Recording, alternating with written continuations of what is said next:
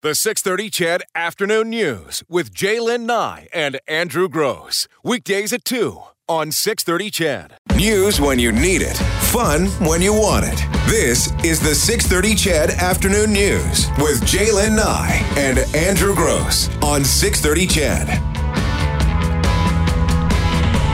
Well, we're going into overtime on the final edition of our leadership series with Justin Yassoub, who's a former member of CSOR, Canada's Special Operations Regiment. And again, the best way to describe it is just simply this, an elite unit of the Canadian Armed Forces. And I can remember asking him the first time, tell me about your training. He says, well, go watch like the Navy SEALs. Yeah. You'll kind of get a bit of an idea of that training. So anyway, as we put it, a bunch of, badasses who get parachuted, dropped into situations and are expected to take care of business. And since he's now in the reserves, he was in CSOR is in the reserves now, but has also started up his own leadership consulting company. That company is called All Around Consulting, and I think it's really interesting why you chose All Around Consulting as the name. Can you tell us? Yeah, for sure. So, of course, I wanted to stay connected to the Canadian Forces and the big part of my life. And All Around is actually derived from a tactic that we use with the Canadian Forces called All Around Security or All Around Defense.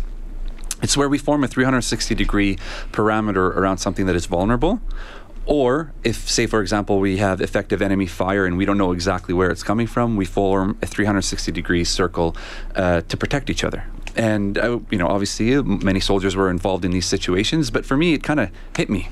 It was right there where the truest form, the attributes of leadership and teamwork truly exist. Trust in the guy beside you to have the courage to defend you and defend himself, right? That circle also has like a two-way relationship between leaders or deck commanders at the time and the people that are on the outside of the circle, because that leader needs to drop their weapon to go inside to have to make a plan and at some time call people in to support that plan. So it's a two-way street, and I just really learned a lot when I was in that circle, and I that's why I want to call it All Around Consulting. Is it important, whether it be in the military theater or whether it be a business in downtown Edmonton, that everybody on the team believes in the mission or believes in the goals that the leader has said we're here to achieve? 100%. And how do you ensure that that's true? Well, selecting your team is the first thing. Right, and a team that believes in the mandate, right, and that's the thing. That's something that we don't communicate enough. Is a mission. For the Canadian Forces, it's easy. Every day I wake up and I want to preserve and protect the Canadian fabric. Period. Right. I mean, that's really broad, but then it breaks it down all the way to that individual piece, that individual level where I'm on an operation in some country. How is that operation going to affect that overall mission or mandate, right? So for leaders out there that are in a senior position, I just say, can always communicate that and make sure you pick people that actually believe in that mission. There's organizational goals and then there's individual goals. I mean, think of any organization where, somebody in an entry-level position is, in general terms, I believe I work for this company because I like its direction, I like what it's trying to do, but I would like to be in middle or upper management with this company. So there has to be a balance between the overall goals of the company or the organization and the individual's overall goals. And, can you speak to that? Yeah, I'd say they parallel themselves, for sure. Yeah. And that's why we have such a sweet selection. It's a 7-day selection process, right? And it goes back to the hiring process for businesses to select people that believe in your mission, not just, bring anyone into your company. Yeah, the selection process, what you can find out about it. Again, it's all very, My dad always said, surround yourself in people better and smarter than you. Always believed in that philosophy. That's why we're going to be friends after. I'm glad to hear it. Justin, who are you learning from these days? So I'm in a transition phase, so I'm learning from everybody, and obviously we could throw big names out there. Like I like to listen to Simon Sinek and other individuals, but I would say that because I'm transitioning, my cup is empty, and I'm taking every opportunity to learn from the people I meet. And I'm sorry to say this here, but one of them is actually you. We met about 3 weeks ago, and through the discussions that we've had, you've inspired me in some way or another. One of them being about mental health, to the point where I get to speak to MacEwan students on November 20th. to the graduating class, and I decided to actually my 5-minute to 7-minute speech is going to be about mental health, and that's because of the conversation we had together. And I'm going to share that actually right now, because I think you said something along the lines where I was saying how this could be nerve-wracking for me, and you're like, oh yeah, I'm usually nervous, so I get some anxiety before I go on air. I think you're going to actually go on TV at that time. And I grew up watching you, right? You and Gord on Global News. I'm like, man, if Jaylen Nye is actually nervous or has some anxiety to go on live TV, it actually makes it okay for me to be nervous. You normalized it in a way. You put your hand around me and said, hey, it's fine. And right now in the current narrative in the media is there's a mental health and mental illness are like mixed around, and no one really, they're confused. But I want to really define mental health. And anyway, so back who I'm learning from, just learning from everybody that's around me. Well, let's touch on the mental health side. I mean, you went through some hell. You went through some hell in Iraq. We talk about PTSD. The narrative is changing on that. When instead of post-traumatic stress disorder, we're talking about post-traumatic growth. Yes, I believe in that. So explain the difference. Oh, the difference is huge, starting with stigma, right? Right away, post-traumatic stress disorder. You're already labeling someone as having a disorder, or a victim. Exactly, right? You're allowing them to become a victim. When you use the term post-traumatic growth, you're growing from the trauma that or I don't even like the word trauma. It's just an experience. When you spoke about somebody that had a car accident the other day, I honestly compare that to the situation I was in, because it's all about the rule of relativity. I remember I was in Iraq and I was getting mortared, and it was just a rough time, and I came back into Erbil, and there had been an explosion that happened there, a suicide or a vehicle-borne IED, and the guys that are working there, the explosion happened about 5 kilometers from them. They were freaking out, and they were like, oh man, did you hear what happened? This is crazy. It was like over there, we were there, but 2 days ago, and we were in that shop. And I could have easily been like, oh, what's happening on the front line? Yeah. But that's where I realized the rule of relativity, where to them, relatively speaking, that was traumatic, and we need to understand that. But and we need to grow from that. So that's why I like to use not point at situations. War isn't as traumatic as a car accident, or as what my brother as a police officer has to see, or whatever it may be, right? So let's grow from our situations. You keep shaking your head, Andrew. You are one badass dude. Honest to God. I at some point, of course, we're going to wrap this up, and we're going to thank you for your service to the country. But I just want to thank you right now. Thank you for your service to our country, and thank you for sharing this conversation with our listeners. I think we all sleep a little better at night knowing there's people like you out there. But this conversation has blown my mind. I got to be honest with you. I had never heard of this division. CSOR? Yeah, I'd not heard of you. I was not, Well, that's a good thing. yeah. I just feel like I woke up in a slightly different world this morning. So, yeah. Who was your mentor? That's exactly. Mentor and who I'm listening to are probably the same thing. But I'll take it back to my childhood, and when I was in cadets, and I'd have to give a lot of credit to full colonel now, Mason Stalker, who's the commander of 1VP at one point. But as a cadet, we used to volunteer at evenings and weekends to come out and coach us. And what did he teach you? To lead from the front. Yeah, to lead by example. We typically ask, and we won't this time, what was your best and worst day on the job?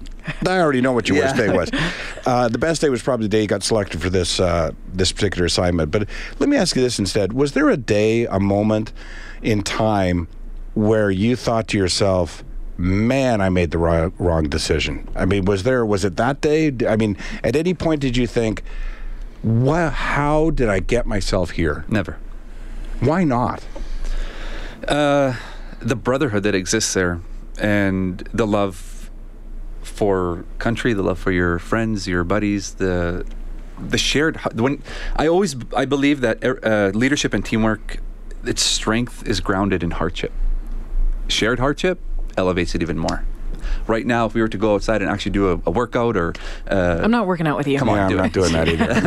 I don't even want to witness that. I've seen your workouts, so I'm not doing them. I just follow you on Instagram. See, that's what I mean, because basically what you're saying, and this is what I hear you saying, and I think it's accurate, although you've disagreed with everything else I've told you, but that's fine. To include my worst day, I think it's best day, sorry. There are some people, and maybe, as you say, it's in all of us, there are some people who find themselves in a horrible situation and think to themselves, how did I get here? I don't want to be here. And there's others who think if there is a horrible situation, that's exactly where I want to be. And I think about, if my family or friends or somebody is in distress or...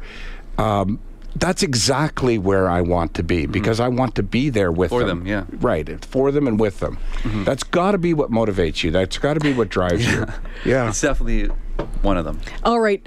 You know what? We need to take another quick break here. When we come back, I'm going to ask you those questions because you said that he had it wrong on the best day. Okay. We know the worst day, so we're going to find out the best day when we come back with Justin Yassoub.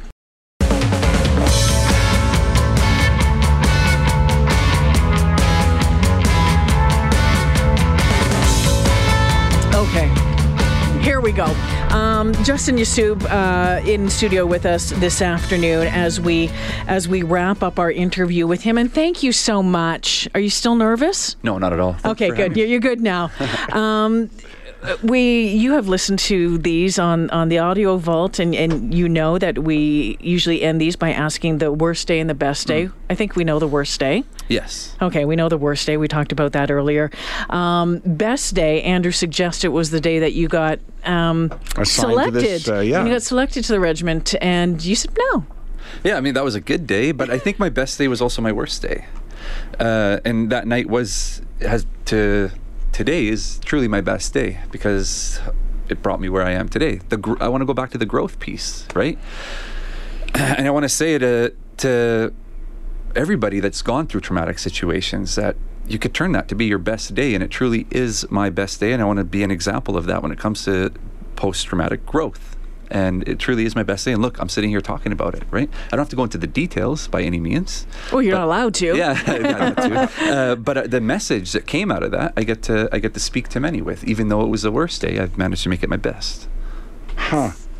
He just keeps doing that.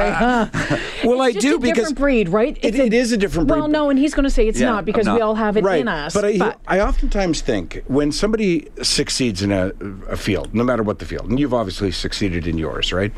I often think back to the dumb crap my grandmother would say that turned out to be absolutely true. Like all these old sayings that are around, it's darkest before the dawn, what doesn't kill you makes you stronger. Like all those dumb, stupid little sayings are absolutely true because that's basically what you just said. What doesn't kill you makes you stronger.